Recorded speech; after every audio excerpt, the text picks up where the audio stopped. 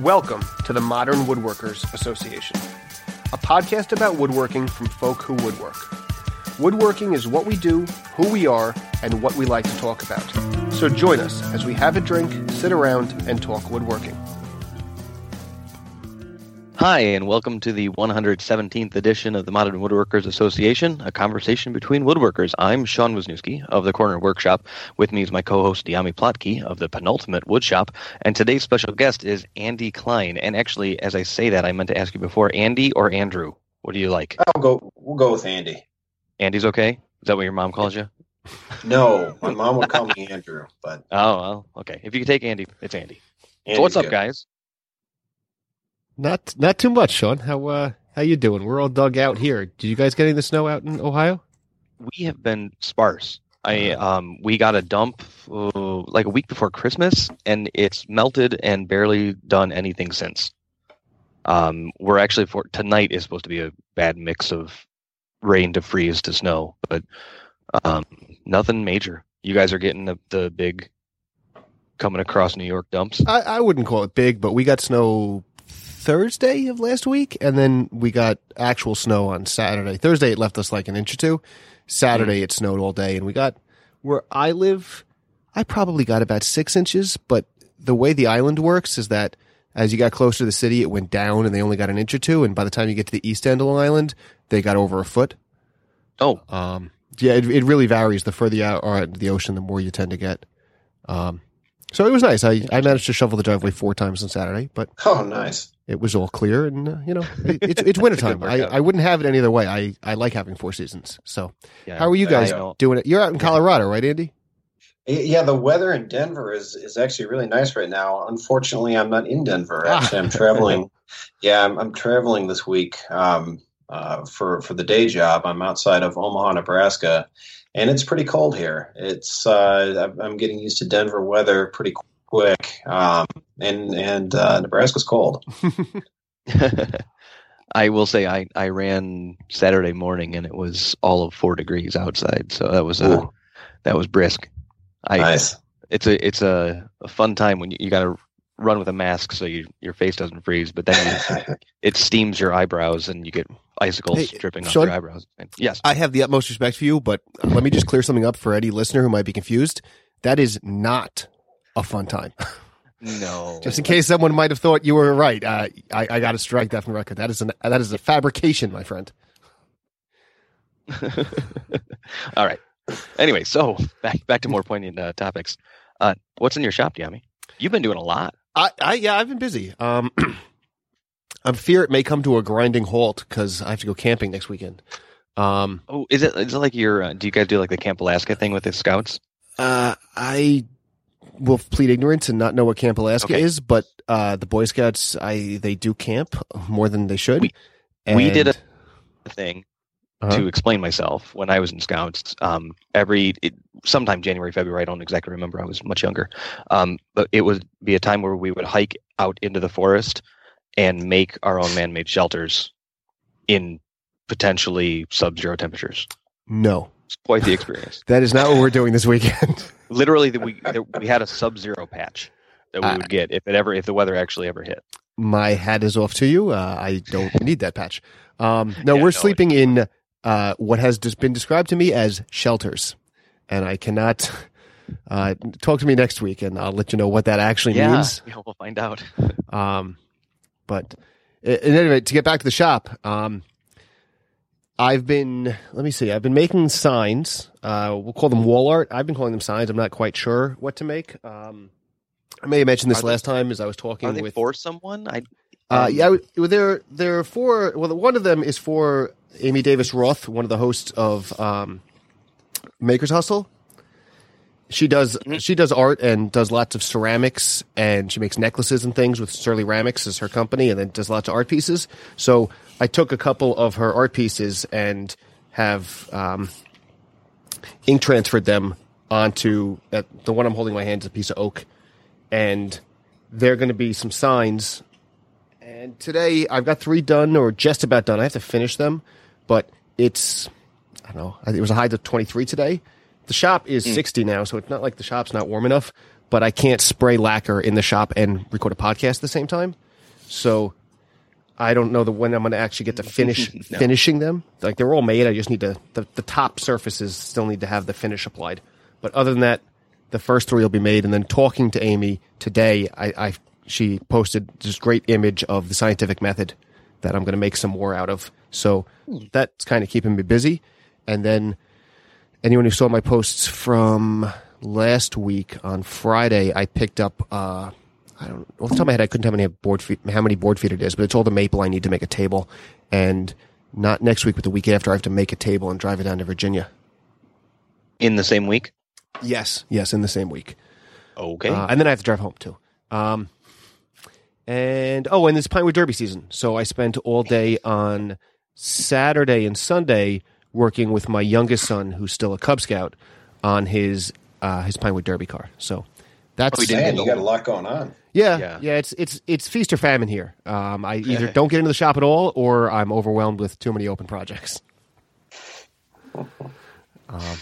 Nice. You didn't have the whole pack come this time? You had the whole group of kids over doing cars? Well, I've never. I don't. Maybe not. I have a tendency to overanalyze the divisions of Boy Scouts and Cub Scouts because my wife still, after the kids being in them for 6 or 7 years, doesn't understand the structure of them.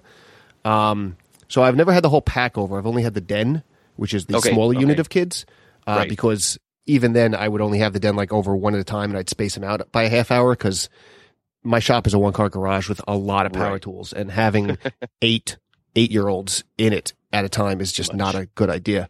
But that being said, no, I've not. In the past, I have done that, but my bandsaw is really the tool you use when you're building a Pinewood Derby car. It's a drill press and a bandsaw. I was going to ask you about that. Yeah. And I would always leave it to individual families to do the drilling because you're drilling for weight. That's why you need the drill press. And then the bandsaw is really what you do to shape the car. So in the past years, I would invite kids over to do sketches and stuff, and then I would do kind of hand-over-hand action with them and cut the cars out on the bandsaw. But my bandsaw is still broken. Mm-hmm. And what I may or may not have shared this last time, but what I figured out is that the starting capacitor on the motor is gone. I knew you. All I knew you were going to have a electrical guy. Yeah, my friend came over and we diagnosed that the starting capacitor is broken, and we think that the internal switch that turns the starting capacitor on and off is stuck on, and that led to the starting capacitor overheating and failing. But what I've got is the starting capacitor. It starts now, but it stays on and it overheats. We think. I'm like 90% sure that's the case. So that's the kill switch when it runs until it doesn't. That's what's happening. Yeah, that's what seems to be happening. Is the starting capacitor is overheating. Okay. And because it's not turning off because the internal switch is not working properly. And we've talked to Baldor, who makes the motor. Is that a hard thing to get at? Well, it's opening up the motor proper, which is more than I want to get into personally. And it was not reassuring that Baldor, it's a Baldor motor, but apparently they make motors domestically and they import them. And this is an imported motor. And they told us they'd have to reach out to the fabricator in China who makes the motor for them in order to get a schematic on the motor. Oh, no. Yeah. But I found a local motor shop who I was going to buy a capacitor from them, and I was talking to them because the advice I got was, we'll just replace the capacitor because it might have only been the capacitor. It might have been the switch. And the capacitor is $45, something like that, to buy the capacitor. Mm-hmm. But there was no guarantee that would actually fix it. If the switch is broken, then I'll just burn through the new capacitor. But that would demonstrate whether or not the switch was broken. But in talking to the motor guys, they said for somewhere between $150 and $200, they can literally rebuild the entire motor. So I don't know that I want to invest $40 to find out that I've wasted the $40 and still need to rebuild the motor. So I think I put the old capacitor back on, which will get the saw started, but you can't run for any amount of time because it overheats. And I managed to cut out my son's car. And now I need to take the motor off and take the whole motor down to the motor repair place. Yeah, how hulking is that motor? It's pretty decent. How many horse? It's 3. Okay. Oh, it's a big motor. Yeah, it's a big. It's arguably the biggest. Honestly, I I suspect the motors in my joiners and planer are equally big, but they're both encased in the cases, and I can't see them. It's the largest exposed motor I have. It's a bit of a beast, but that being said, it's still a lot smaller than the saw itself. So I got to undo 4 bolts, and it'll come off the back and just take it off. Yeah, and as stupid as this sounds, I'm going to use it as an opportunity to upgrade the saw because I got the saw as a floor model from Laguna, so it came completely assembled.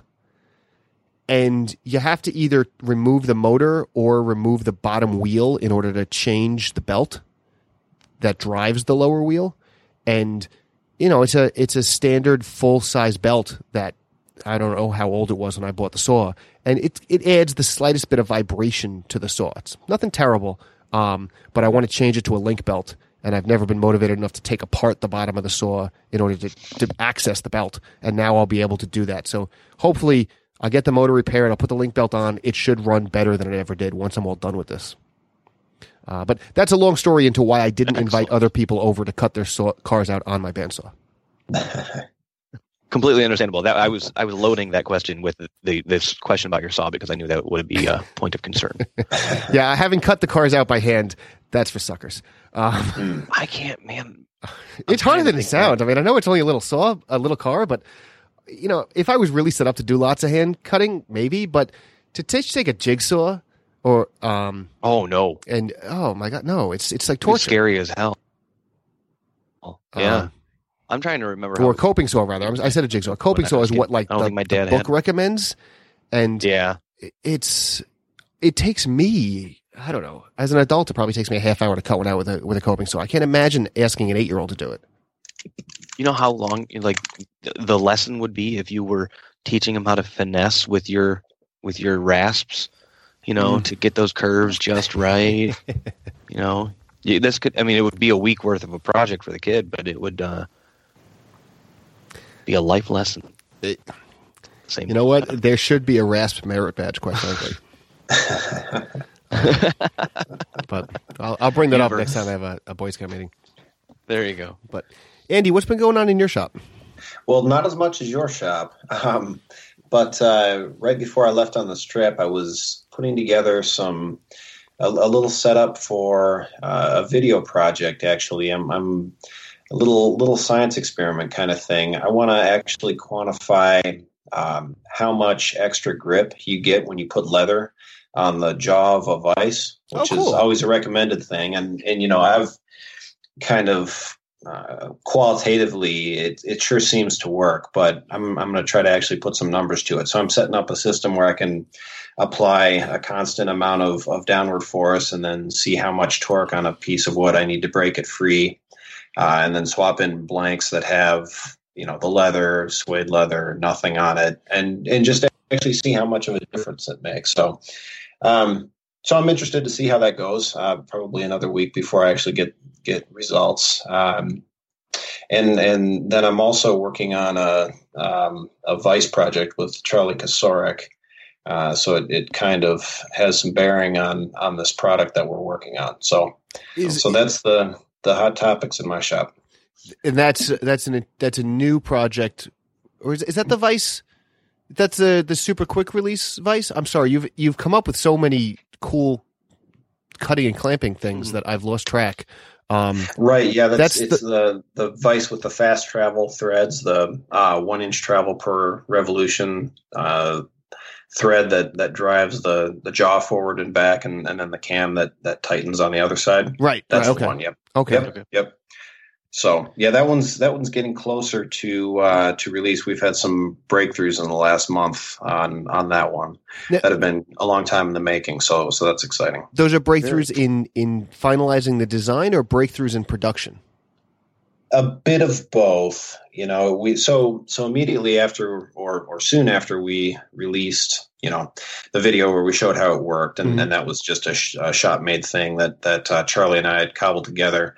We found a manufacturer, and they said they'd take a look at getting a design together, and it's just taken quite a while for them and us to come together on a design that we think will work and meet the needs and the price points right and all of those details. So it's getting close. This podcast is a good way to kind of tease that a little bit. So yeah, we're happy to do so.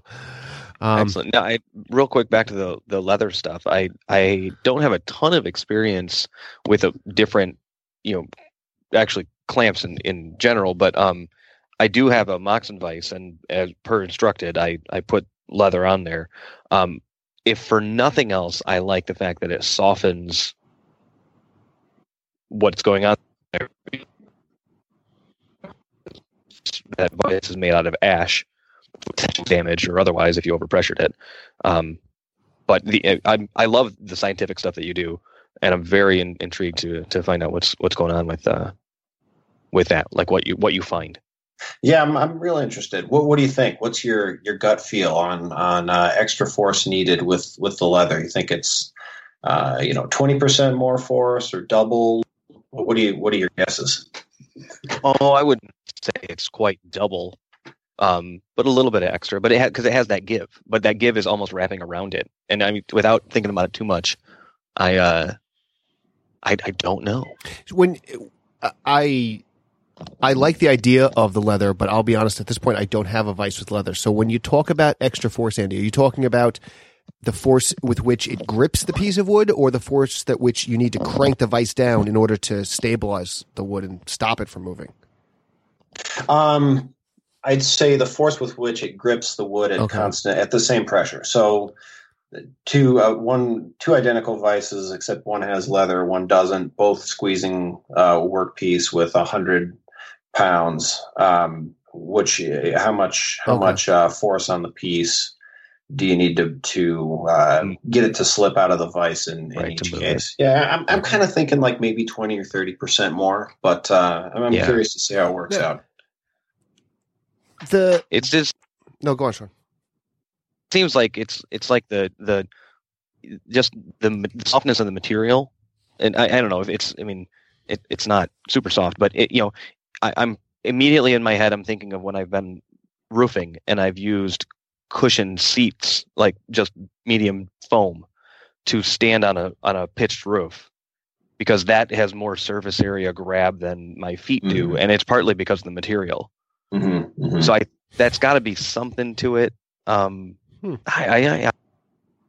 curious.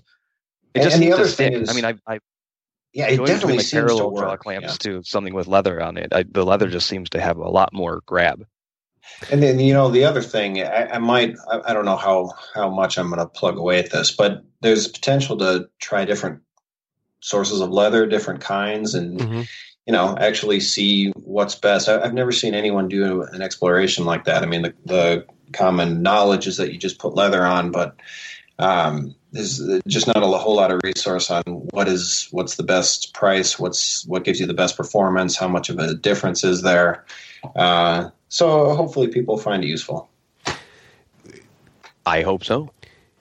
I've been a long convert that the back jaw of the vise should be the front face of the bench. And I can't say I do this very often, but it does allow you to clamp longer pieces and then clamp them to the front of the bench further down with I don't have a dead man, but I use just regular clamps, but with other types of clamping material. Could you do leather on just the vise face and not the front face, so that the back face of the vise remains the front face of the bench and it's even? Or would you run the leather all the way down, or would you run the leather short and just leave it so that it's not quite coplanar and you'd be okay because it's just the thickness of the leather? It's not a big deal. Am I overthinking this? Yeah. Yeah, that's a good question. I was thinking more in terms of an end vise where you don't have that issue because it's just the end of the bench. Okay. On a front vise, I see what you're saying. Do you just put leather on the back jaw and then you have a space, for a longboard, you have a space. I don't think that'd be an issue if you just had the leather, the front of the leather is proud of the bench a little bit, and then you don't get any contact, on the rest of the length of the board. But I don't think the rest of that length is really doing much anyway. If you have a peg underneath it to support it, you're probably fine. Right. If you're going to work the top, even if it has a slight bow to it, you still going to still paint the top. I'm assuming it It's the still top, works yeah. okay. And I Right. mean, the thickness of your leather is, less than 1/8 of an inch. Well, most maybe that likely. leather you have in Ohio, but I'm using New Oh, York you leather. got some. They grow them different on the island. Huh? Anyway, let's move on to some posts that have piqued our interest. Yeah, I definitely want to talk about the other stuff Andy's been working on bringing to market. But We'll get back into that. Yeah, we'll return to that in a moment. Yes. But for those of you who may remember the shop stool build-off that we talked about last episode, actually, where those nice sculpted stools that Sean Rubino was making, he originally designed for the shop stool build-off that Chris Wong had. It feels like forever ago. Chris is doing another shop build-off, and this will be the shop shelf build-off. And he's going to run it on the weekend of January 28th and 29th, when I'll either be driving home from Virginia or having an adult playing with Derby. And I'm going to be in Indiana, so I'm out. But well, I was talking to Chris about it, and honestly, I don't know that I have a wall to put a shelf on in the shop. So as much as I like building things, I don't think I'll be building along. I'm hoping I'll be judging again. But if you go over to flairwoodworks.com, it's currently the most recent post, but it's the wall shelf build off is the name of the post. So you should be able to find it over there, and we'll have a link in the show notes. It's just fun because what his plan is for people to build it that weekend of January 28th and 29th, and anything from something incredibly artistic to incredibly functional, and just build along and share in the build, and then he'll have some competition. And if the shop stool build off is anything to judge by, I forget how many entries there were in the shop stool build off, but I want to say it was 20 or 30. There were a fair number of builds going along, and that weekend it was fun to watch everyone posting about them as they went. Mm-hmm. And actually, since that past one, which was probably about 2 years ago, I'm guessing, there seemed to be a million more ways to post live video since then. So I'm sure it'll be even more amusing to watch this year. Yeah, and it's good to see, but or hear from Chris again. And yeah, and the quality of those benches was just unbelievable. So I would hope and expect that the quality and design of some of these shelves is going to be equally inspiring, and it's an exciting thing to participate in. So I would certainly encourage people to check that out. Sean, did you see a guitar on the web?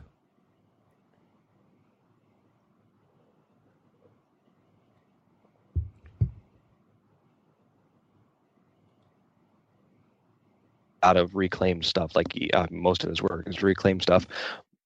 First of all, it's a license plate that's spelled out "Rotgut," which is just funny, but it's really, really cool. What he did there. It's I put a link in the show notes. Just you got to check it out because it is super duper cool. Yeah, and he posted a little video on Instagram. And he's actually with him playing it, and for a license plate, it sounds phenomenal. Yeah, I think it does. I mean, it really does. It sounds pretty darn cool. Yeah.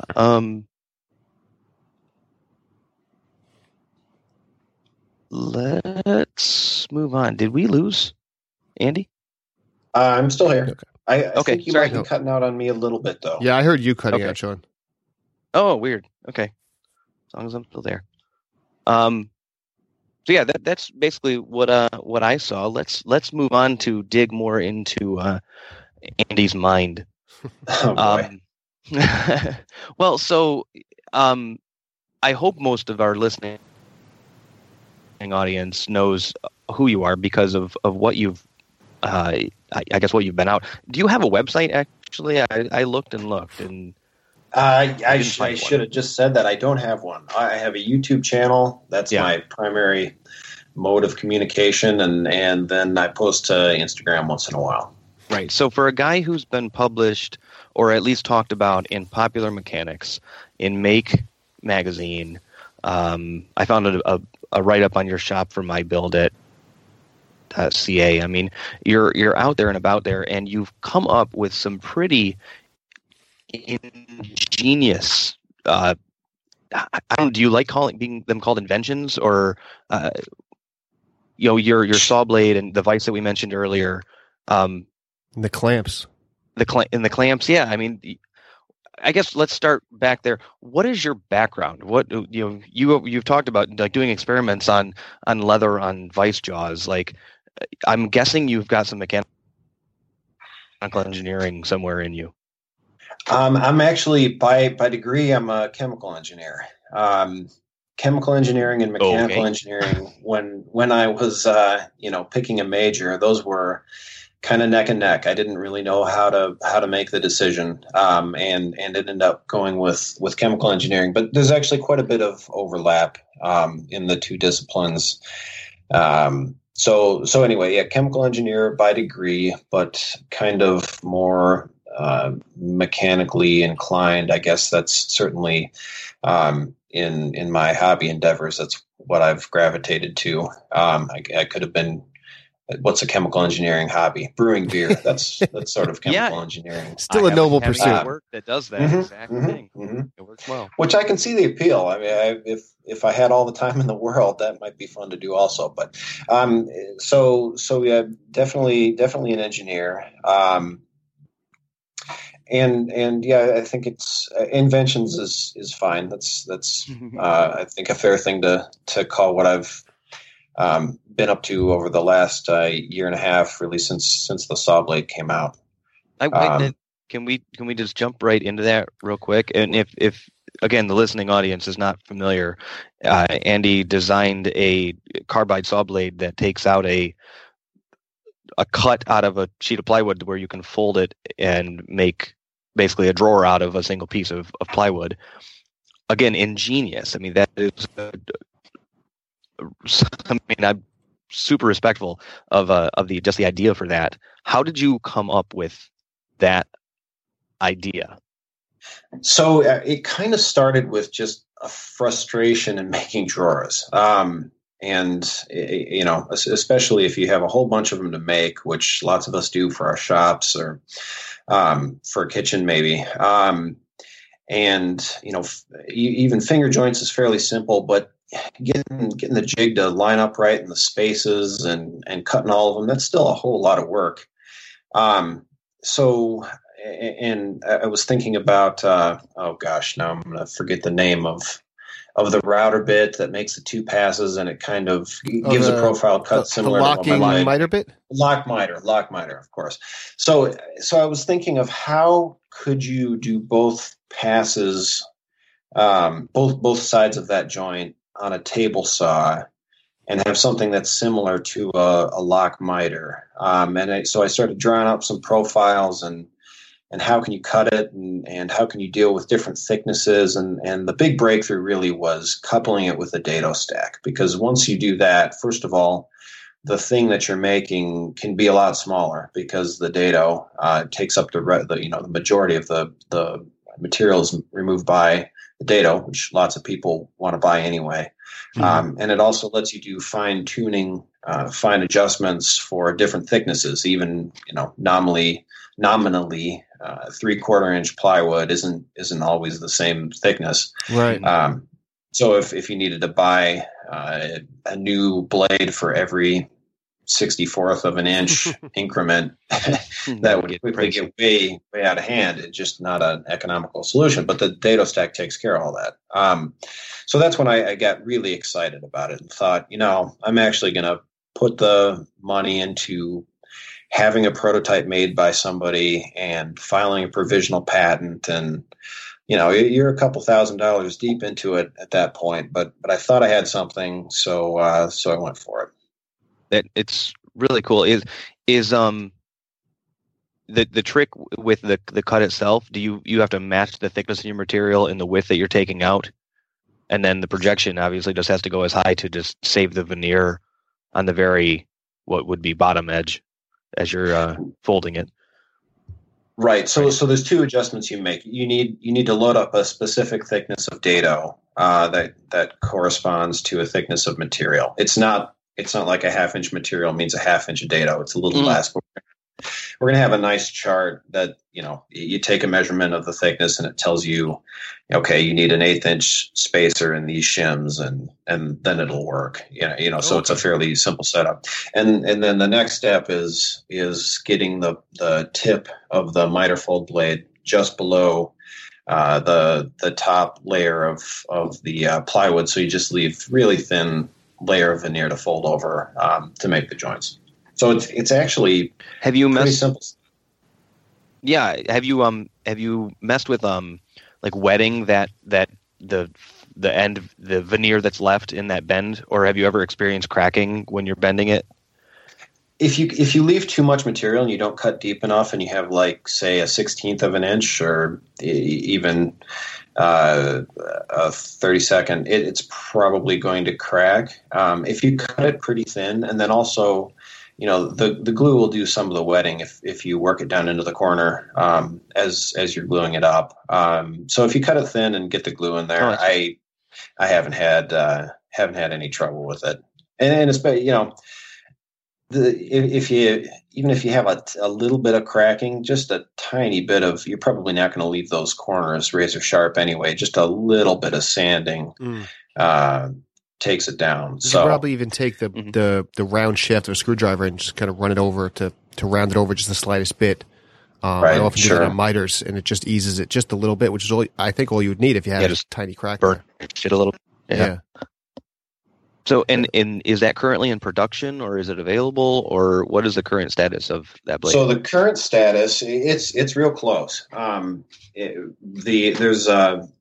partner's Rockler. Rockler picked it up there. The one that helped me get it, it's going to be their product. And right now there's a Rockler landing page. You can sign up for email notifications. And I can't give exact details on the schedule just because I haven't released them yet, and I think Rockler wants to do that. But it's not going to be long. It's very close. The design is finished and perfected, so it won't be long. Is that pretty exciting? It's very exciting. It's been a long time in the making. So yes, no one's more excited than me to have it out there. It's going to be really cool when people start to get it in their hands and really get to see how easy it is. But for those listeners who haven't seen your video, can you just, I don't know if this is going to translate to audio, but can you describe the cut it makes and how they fold over on each other? Oh, I can try. Having seen it, I can picture it in my head without trying to describe it. But to say that you just run these passes through and then it folds over and makes a drawer, it's not. I don't think it's quite intuitive to figure out how it does that. Right. So, I mean, you can do the same thing with a 90-degree, a V-bit, router bit, just to cut a perfect triangle out of the material, and it folds 90 degrees and comes together. Right. Mm-hmm. And the joint that this saw blade makes is every surface is parallel or perpendicular to one of the sides of the material. It's hard to describe, but so it kind of zigzags its way back from the inside to the outside corner, always staying parallel or perpendicular with the workpiece. So it increases the surface area. You have significantly more surface area than just the simple miter fold would. And it also locks together. I mean, one of the nice things with the cut the blade makes, as you fold all four sides of the drawer up, it naturally finds the joints naturally close up. They don't try to slide past each other like just a V groove router bit would. Mm-hmm. Beyond, that's probably as close as I'm going to be able to get to describing it. And someone who hasn't seen the video might be doing a bit of head scratching. So, well, I would certainly easiest drawers ever into YouTube if you haven't seen it. Absolutely, yeah. People should go there. We'll link to it in the show notes, but people should definitely check out the video. It makes a lot more sense once you see it. Yeah, Diami placed a link to the YouTube, and I placed a link to the Rockler page if you're interested. They're grouping it with a dado set itself. So, like, are they packaging with it? That's at least what they call it. They call it a miter fold dado set. Right. It's all packaged together. So, I mean, some people might be curious, well, why not just sell the specialty blade? I've already got a dado set. The thing is, the diameters have to match exactly. Mm-hmm. And there's variation in dado set, even a given manufacturer, different production runs. The diameter of dado set is not something they worry about getting exactly precise. If it's a 64th of an inch off, no big deal. That's not an important dimension. I mean, people make their height adjustments on the saw, so who cares? But with this, it has to match perfect for that joint to come together. So it's necessary to sell them as a package. Yeah, Okay. Is it being manufactured by the same place? Yes. Okay. So the dado set and the special blade. While I can Yes. appreciate people wanting to use their existing dado stack, let's say I don't have a dado stack. I buy the blade. Now I have the dado stack to use as part of the blade and a dado stack I can use on its own. Absolutely. It's a fully functional, very high quality, standalone dado stack. Excellent. Is that what diameter? 8-inch? 8 roughly? inch. 8-inch nominal. Yep. Oh, very cool. And now we're gonna step down your claims to Well, fame. before we go through the So different things, because your- I definitely want to Oh. talk about all the different inventions, Sean, but Okay. I want to ask right to Andy. I'm familiar with the blade that we've just talked about. I'm familiar with the 4-way clamps and the different revisions you've made to them, and the vise we've talked about. Is that the extent of products you have in or coming to market? Are there other things you'd like to talk about before we just run through the ones you have, big videos on? So there are a few more coming up. One of them I can definitely talk about because we've posted just a little bit on Instagram and Facebook, and that's a set of thread taps that I'm bringing to market with Mark Spagnolo, the Wood Whisperer. Oh, the Wood Whisperer. I've heard of him. Right, you heard of that guy? So yeah, that one's it hasn't been in the works too long, but it's moving pretty fast. So, And those are for tapping. What you're using with them is you drilling a hole in wood and tapping the wood itself to then bite a metal fastener. right. So the history on that one, back when Mark decided he didn't like his old workbench and he was going to go with the Benchcrafted hardware and build a split top Roubeau, he got the plans from Benchcrafted, and it called for tapping threads in wood. I guess I'm not even sure which component. Somewhere in the leg vise, maybe the hardware around the screw. Anyway, there was a point in the design that called for tapping threads in wood. So he just kind of scratched his head. Oh, that's a little weird, but I'll give it a try. And it worked well. And he made a video of, hey, look what you can do with thread taps. And I watched that video and thought, wow, that's really cool. And I've used it several times in a few of my videos. I'm using that technique, and I've found it pretty useful, especially if it's going to be a part that's going to be, you're going to be taking it apart a lot, or there's several advantages compared to screw, and it's pretty easy to cut Before we the move threads. I'll on, pause right there. I think you have a question? yeah. Before we move on to the taps that you've come out with, I'm assuming that we're doing this with only a hardwood, and even then, is it a certain selection of wood? What are the requirements of the wood in order to actually bite a thread like that? You can do it with pine. Something I want to do, and I haven't done this yet, is just strength test.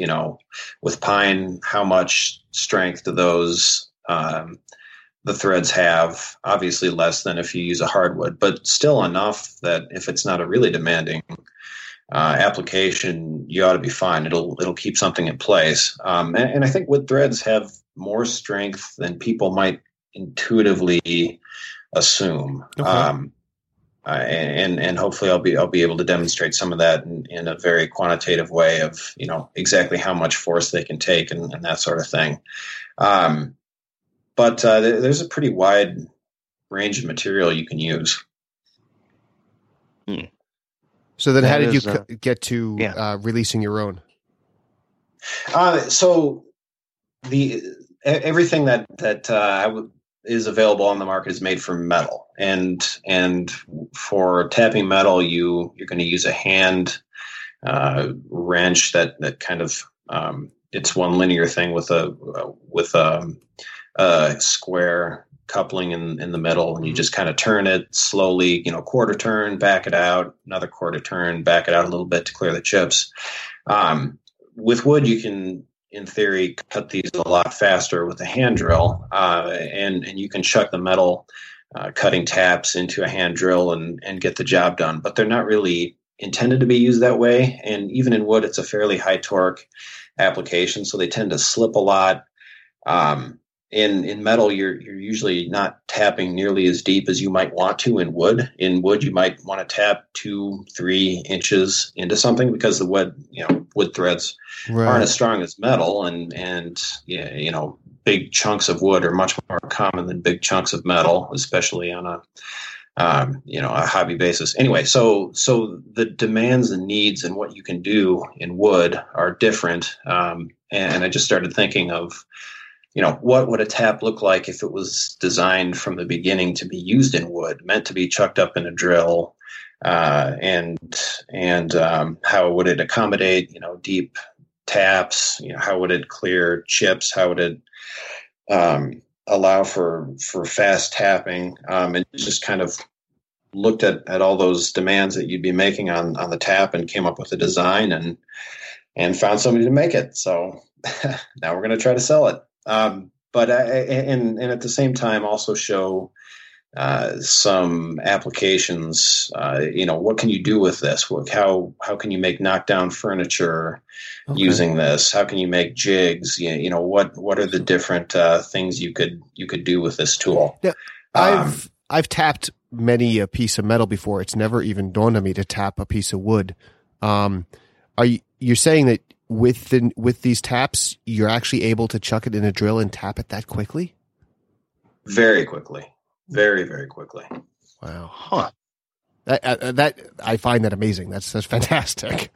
So when you bring them to market, you're having them produced privately, and then you'll bring them either through your own brand or through Mark's brand, and not go through some big retailer like Rockler?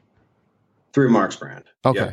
So this will be the first Wood Whisperer tool out on the market. So that's exciting. That's cool. That is exciting. That's pretty cool. Excellent. So yeah, that's the story. I'm going to send you a video of me tapping some 3/8 inch threads. Takes about a second each to tap, like 2 inches deep. So that'd be excellent. So you'll all skepticism will be removed, or maybe not all of it. I'm not skeptic. I'm just like it's. I've never even thought of it that way. Like it's a metal tool, and I know exactly how to use it metal, and I can picture doing it and undoing it and doing it and undoing it, and the way you'd hand twist it in. And it never would have occurred to me that because of the difference between wood and metal, that you could do it faster in wood. If I were ever to tap wood, I would have just done it at the same speed. But that's fantastic that you can do it faster, because it's a tedious process. Much faster. Oh yeah, with metal, it's a real pain. Yeah. But it's mainly a matter of clearing out what you're removing, right? In metal, yeah, the tap as well. I think you're breaking up on me a little bit. But yes, with metal, I don't know exactly what's going on in there, but it feels like after you make, a half turn or 3/4 of a turn, the chips have just built up and have jammed up and got in the way to the point that if you kept going, you'd crack the cutters. So you have to back it out and clear them out and get them out of the way before you can keep proceeding. I think that's what's happening. The metal cutters snap easily. Do they? Right. Yeah. Well, at least when you're tapping metal, they do. I don't know if they'd be any more forgiving in wood, but also I'm assuming that the threaded portion, I guess they're gullets, the open grooves you've got set into it to clear chips. That's much longer on yours, I would imagine, because you're talking about tapping through much thicker pieces of wood than you would do in metal. So the threaded portion of the bit? The threaded portion of the bit actually isn't that long. It's I don't think it might even be shorter than metal cutting taps. It reaches its full diameter really quickly because with metal, it can be advantageous just to take very small amounts of material out from in the thread progression. So it takes half an inch to get up to its full diameter. Ours, you don't need to do that with wood. You can get there just in a couple threads, and have threads all the way down to a non-through hole, down to the bottom of a non-through hole. Oh, okay. And then the shaft is a smaller diameter than the minor diameter of the threads. So the inner diameter of the threads is larger than the shaft. So even if the threads are only an inch of the tool, it can still tap 4 inches deep. Just because you don't need to run 4 inches of thread cutters to make the threads as you go. That having that shaft that's a smaller diameter than the minor diameter of the threads, I'm assuming that's also that's required for chip clearing. Right. So two things on that. Yeah, having that diameter does help with chip buildup, and also even the gullets between the cutters themselves can be larger, because you just require less strength in the cutters because you're cutting through something that's not nearly as challenging as metal. Right. So yeah, you can, all these things together. I mean, you can tap deep and quickly. That's pretty cool. Yeah, so now, that's after really you cool. mentioned that, I'm envisioning the whole thing. Like each tap is approximately 6 inches long. If you can go 4 inches deep, obviously you got to be able to hold it.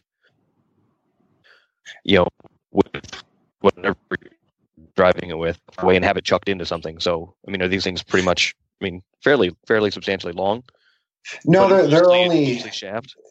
They're only a bit longer than 4 inches. I have to pull up the scale. I mean, if you have them chucked an inch into the drill, or even kind of if you want to do a deep hole and just grab the last half-inch tip, that's enough in the drill.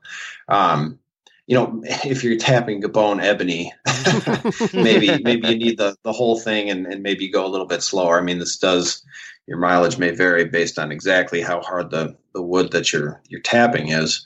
But even for sort of standard hardwoods, I messed around with a lot of Purple Heart as kind of a good staple. Okay. Challenging wood. And I was tapping it at full speed with the drill, chucked in 5/8 of an inch thereabout. It worked fine.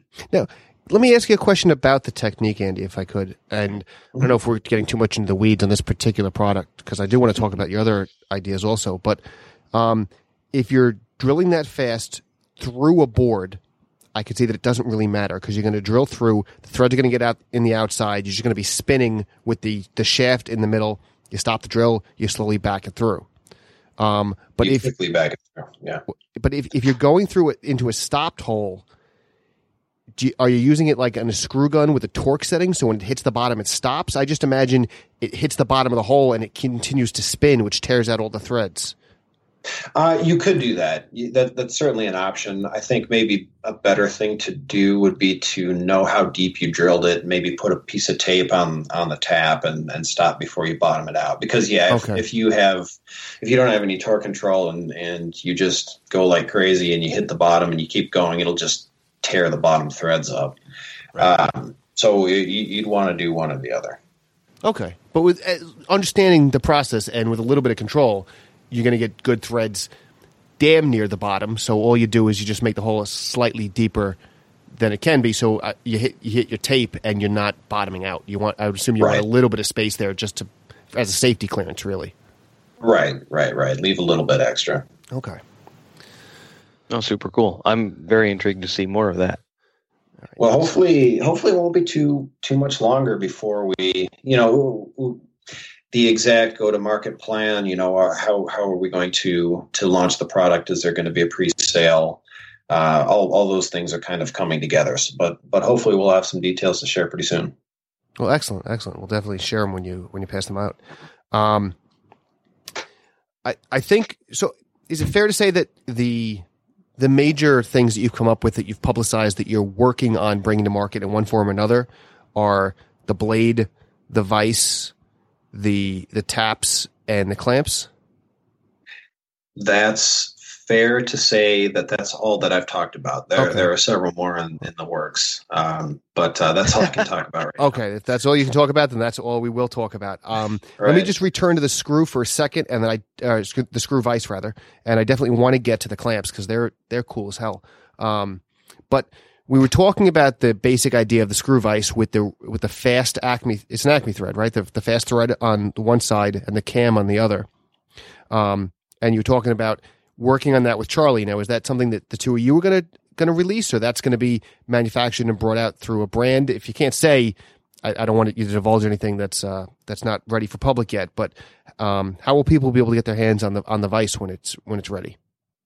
So certainly, when it's ready, both Charlie and I will be broadcasting it, very loudly through every social media platform that we have. So if you're paying attention at all to either of us, then you'll hear about it.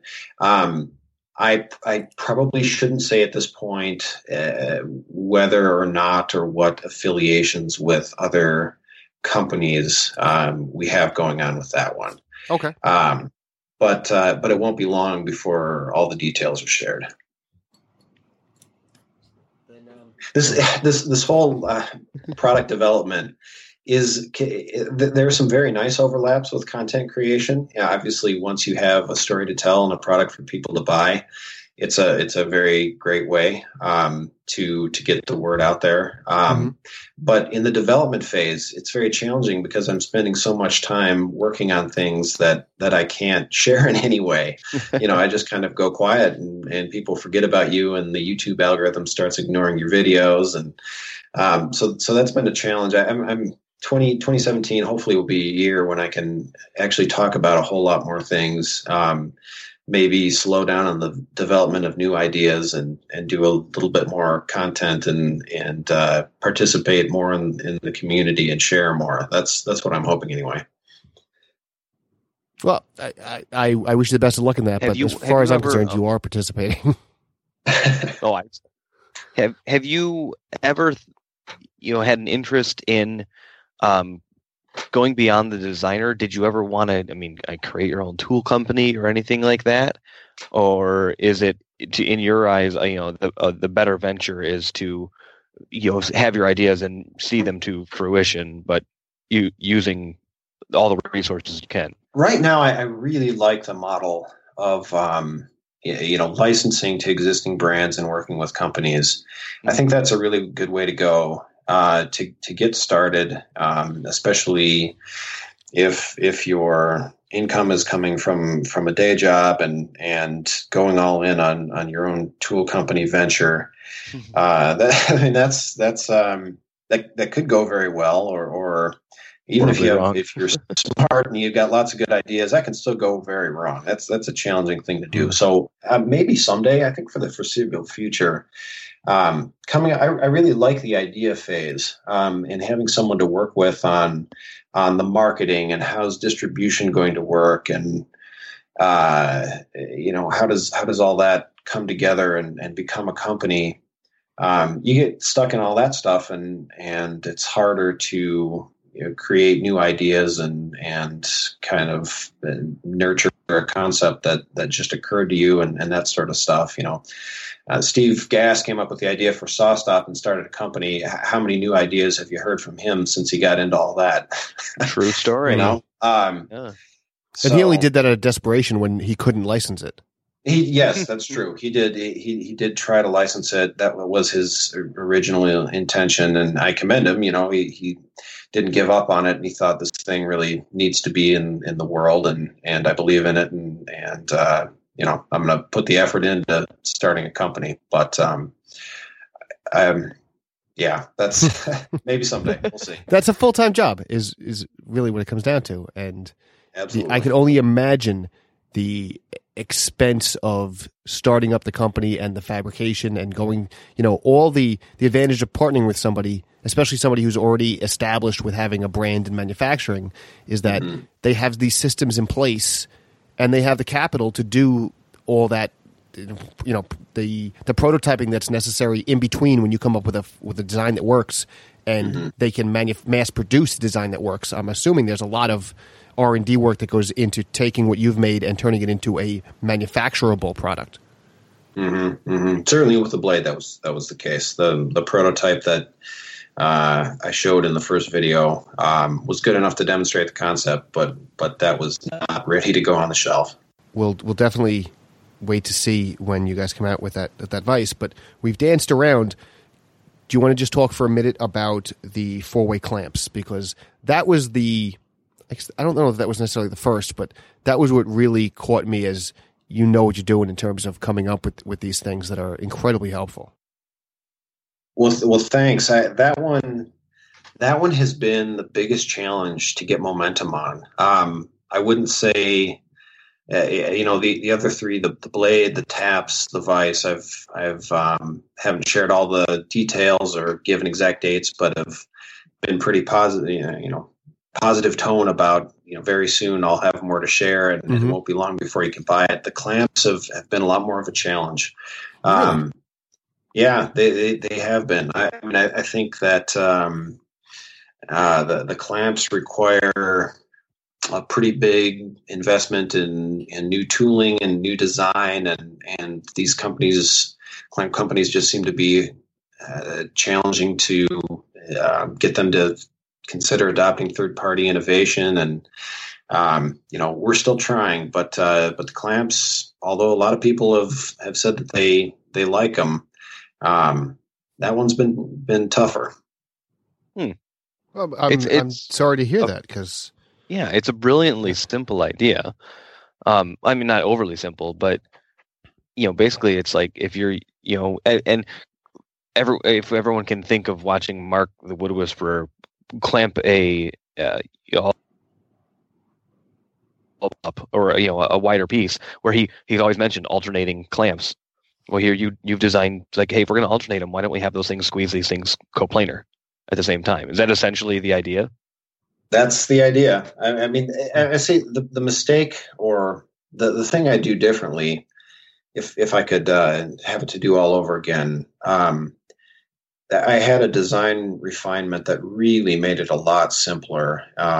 Took out complexity, took out just cost in manufacturing, ease of use. But unfortunately, the first video I posted is the one that got the most views and attention. And then I had to kind of come back later and say, no, wait. I fixed a bunch of stuff and I made it better. And that those videos didn't get as many views as the first one did. So I think it would have gone better for me, for us, if we had really polished up and perfected the design, and then released it to the world. I think it would have made a bigger viral splash. When that happens, it's easier to get companies to pay attention when they see, all of the traffic and enthusiasm. So that diluted the message a little bit, and I think it's hard to say how it would have gone differently, but I definitely would have. I think we might have had a better shot. And again, it could still happen. I haven't given up hope for it by any means, but it's not as far along as the other three, for sure. Yeah, I'm looking at your YouTube site now. The difference in viewership between them is unfortunately staggering. Everybody watched the much worse concept. I would hope that that's just a testament to even the fact that it is far from the best of that concept. It's still a really cool concept, but you'd hope that they'd see it. I guess that's like in a magazine or a newspaper where everyone reads the article and no one reads the correction. Mm-hmm. Well, everyone listening, tweet your favorite clamp manufacturer and tell them that they should get on it. Absolutely. Absolutely. Help a guy out. I mean, have you? I mentioned earlier. I mean, you're in popular woodworking. At least, are you in the magazine, or I know you're on the website? I don't know if you've been written up. Besides, in popular woodworking. Yeah, or sorry, popular mechanics. Oh, right. So when the blade, when the first blade video went nuts, they did a small article. Oh, okay. I mean, have you seen more traction with other people sharing your inventions, your ideas? did you see an uptick when those articles come out? And I guess promotion is such a huge bit of new products, but what are you looking to do as more of these products come out that you're designing? So I mean, the Blade video really made my channel. Before that video came out, I had like 4,000 subscribers on YouTube. And that doubled in a week. It doubled my channel views in like a couple days. I mean, it just really put me on the map in a lot of ways. So you just the viral potential of YouTube videos and coupling that potential with innovations when you already have a bit of an audience interested in what you're doing. That's pretty powerful stuff, I think. What do I want to do? Really, in the short to medium term future, the next year or so, I really want to advance a lot of the concepts that I've shared, some of the concepts that I have come up with, what haven't shared yet, and maybe try not to start any new ones. I really need to bring some to the finish line and actually build this shop in my new home. That's the other side of things, is actually woodworking and putting a shop together and making videos and that sort of thing. So I need to cool it on the new ideas and actually get some across the finish line, get them on shelves, and get to making some more content. Well, just do us a favor. We'll do everything we can to help you get the existing products out the door and on the shelves and being productive with them. And I would agree, focus on getting them across the finish line before you spend too much time on the new ones. But don't stop thinking about the new ones. Keep your sketches, keep your ideas, however you think about them, and work through them, because I don't want to see this line of innovation stop. No. I'll get back to it. So thank you. Hey, I really appreciate all the support and nice things you've said over the last hour. So yeah, and it's great. Not a problem. We having seen the inventions, they're cool as hell.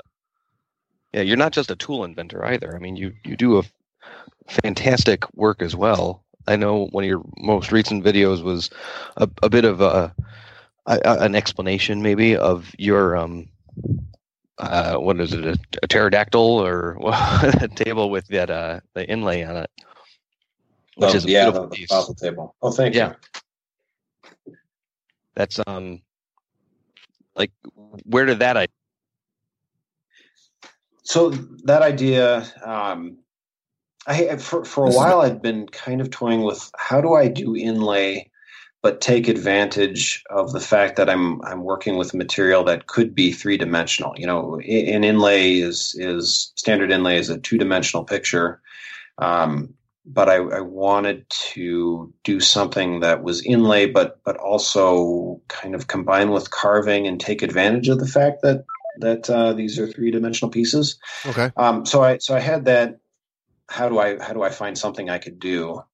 And eventually I just hit on, I could simulate a fossil, that would do it. That's kind of inlay, but I could carve around the little bones and make it look like those, like they were really bones buried in some kind of material and you unearthed them. And it happened that I had I also wanted to really make a good video. How do I incorporate shooting video into my workflow? How do I make this all happen? It was the perfect project to really dive in. And I had like a 3-day stretch where it was just me and my shop. Wife and kid were out of town, and I could just go at it nonstop and learn to shoot video and take on this ambitious project and just focus on nothing else for a little while. Right. So that was a big leveling up, both for woodworking and also for content creation. After that video, it was kind of like shooting video was, after that weekend, shooting video was just part of what I did in the shop. It was, oh wow, it got that much into your flow. After it was like an immersion class. After that, it was just part of the workflow. That's impressive because it's a cool video, but I don't know. I at least have never come to terms with video that way, so I'm impressed that just a solid 3 days in and you figured it out. Well, I will say I haven't really come to. What am I trying to say here? I haven't been able to speak while I'm doing the project. Like, I can shoot video and then do a voiceover later when I'm editing. Mm-hmm. But some people are very good about explaining what they're doing as they're going, and pausing after every step and actually speaking to the camera and having that as their workflow. And that's just baffling to me. I'll put my headphones on and I'll shoot the video, but my mind's in project making mode. I have a very hard time stepping out into communicating and talking about what I'm doing. Those are just like two separate parts of my brain that don't play well together. So I don't know if I'll ever get there, but voiceover, that might have to be good enough. The voiceover works. You know what? It does. It lets you be more concise and you're more accurate. I think it's a much easier way to achieve a more productive means of communicating what you're trying to do, rather than try to figure out both the fabrication and the description at the same time. Let it be two separate processes. Focus all on each and let them be the best they can be. Don't combine, because you'll never be good at both. Doing them together can never be as good as doing each independently. Certainly not for me. It sure looks like some people have a knack for it, but I don't think my brain works that way. All right. Yeah. Well, when you get to scripting your own work, that's when it gets a little more difficult. Andy, it has been an absolute pleasure to go over all these great things that are coming out of your shop, and can't wait to get my hands on some of them someday. But we've unfortunately discussed that you don't have a proper website. But where can people find out more about you if they want to see some of these inventions and follow you online? Andrew Klein on YouTube. That would be the best place. Or A Klein 2303 on Instagram. I don't know why I picked that. Should have picked something better, but hey, it works. Primarily YouTube, but if you want a picture now and then Instagram is not a bad way to go. All right. Well, following you on both medium, I would highly recommend it. Just the inventions and the actual woodwork are both really good. So again, thank you for coming on. We really appreciate it. Nope. Well, thanks, can't guys. end an episode. It's an honor to have joined you. Oh, no problem. No problem. I'm sorry we couldn't make it work in Cincinnati, but I'm glad we could get you now. Yeah, absolutely. But we can't end the episode without talking about our thank you, Fortnite Sean. I beer keep choice. skipping past this, and I really don't mean to. I know. It's all right. And I think we warned you, Andy, but bear with us. Tonight my beer choice, which I don't know if it's even released yet. I just saw a release announcement for Bell's Hop Slam, which is a fantastic. Even if you're not into IPAs, I encourage you to find Hop Slam, which sounds like a brutal IPA, and it is a double IPA, but it is very good, very smooth. Bell's does it right. Okay. When you say it's not released, is it a seasonal that you've had before? It is an annual seasonal. Okay. And yeah, I had it last year at a beer parlor near Cleveland, Ohio, who had an African, which is a really cool tap device. But anyway, find it. It's in cans. I mean, the distribution should be as wide. If you get Bell's, I'm going to guess I get Bell's. Find it. Yeah, I've had Bell's Two-Hearted, which is good. This is a different take. This is 6 different hop varietals, all slammed together. Oh wow! Yeah, it's a 10% double IPA. But it's not hoppy. No, it's well balanced. It's good though. I mean, really, seek it out and try it. I will absolutely try it. What do you got? I'm going to go with another seasonal. It's a local one. It is the Brooklyn Insulated Dark Lager. It is exactly what it says it is. It's a good dark lager. It's clean. It's crisp. It's a nice winter beer. What's the insulated part? I think it's just because it's their winter beer. That's what they call it. Oh, okay. But it's wearing a parka. Yeah. It's a hipster. It's from Brooklyn. Oh, of course. Nice. How about you, Andy? Do you have a drink choice? Yeah, so I have one to recommend, and this is a local Colorado brewery. I'm not sure how far they're distributed. Have you heard of Left Hand Brewery? Oh, yeah.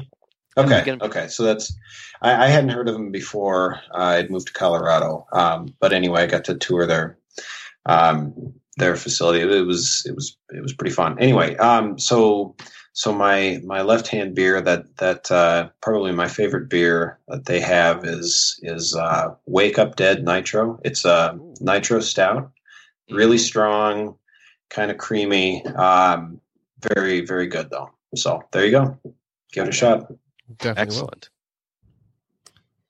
No, that is that's a actually I don't say if I have you had it. Have you had it? I'm gonna look now. Both of your guys, I know we get Brooklyn here, but I don't know if we get all of Brooklyn. And I know we get Left Hand. I'm almost positive I've seen a nitro from Left Hand. I don't know if it's been the Wake Up Dead. I don't know if they do multiple nitros for that matter in distribution at least. But I will. I'll look it up. But beyond that just about wraps up the show. If you're missing us already, you can subscribe to our the show on iTunes or on Google Play Music. Just search for Modern Woodworkers Association. When you're subscribed, you'll never miss an exciting episode. While you're there, please leave us a review. It helps us out. Absolutely. And thank you for listening to the Modern Woodworkers Association. If you like the show, be sure to visit modernwoodworkersassociation.com. You can follow the MWA on Twitter at MWA_national. You could like the MWA on Facebook or circle Modern Woodworkers Association on Google+. And the best thing you can do is tell a friend, because word of mouth goes a long way towards sharing our discussion. I'm Sean Wisniewski of the Corner Workshop at SeanW78 on most social medias, and I'm Sean Wisniewski on Facebook. And I am Diami Plotke of the Penultimate Woodshop. And for anyone who's been really paying attention, you've heard me mention the modernwoodworkersassociation.com recently because we went through a little bit of an issue with our domain registrar. But I can let everyone know that the long national nightmare is over, and we are back at modernwoodworkersassociation.com. So that's where you can check out everything I do. So with that, stay safe, build something cool in the shop, and give this guest a run for his money. Invent something neat and bring it to market. There you go. Yeah.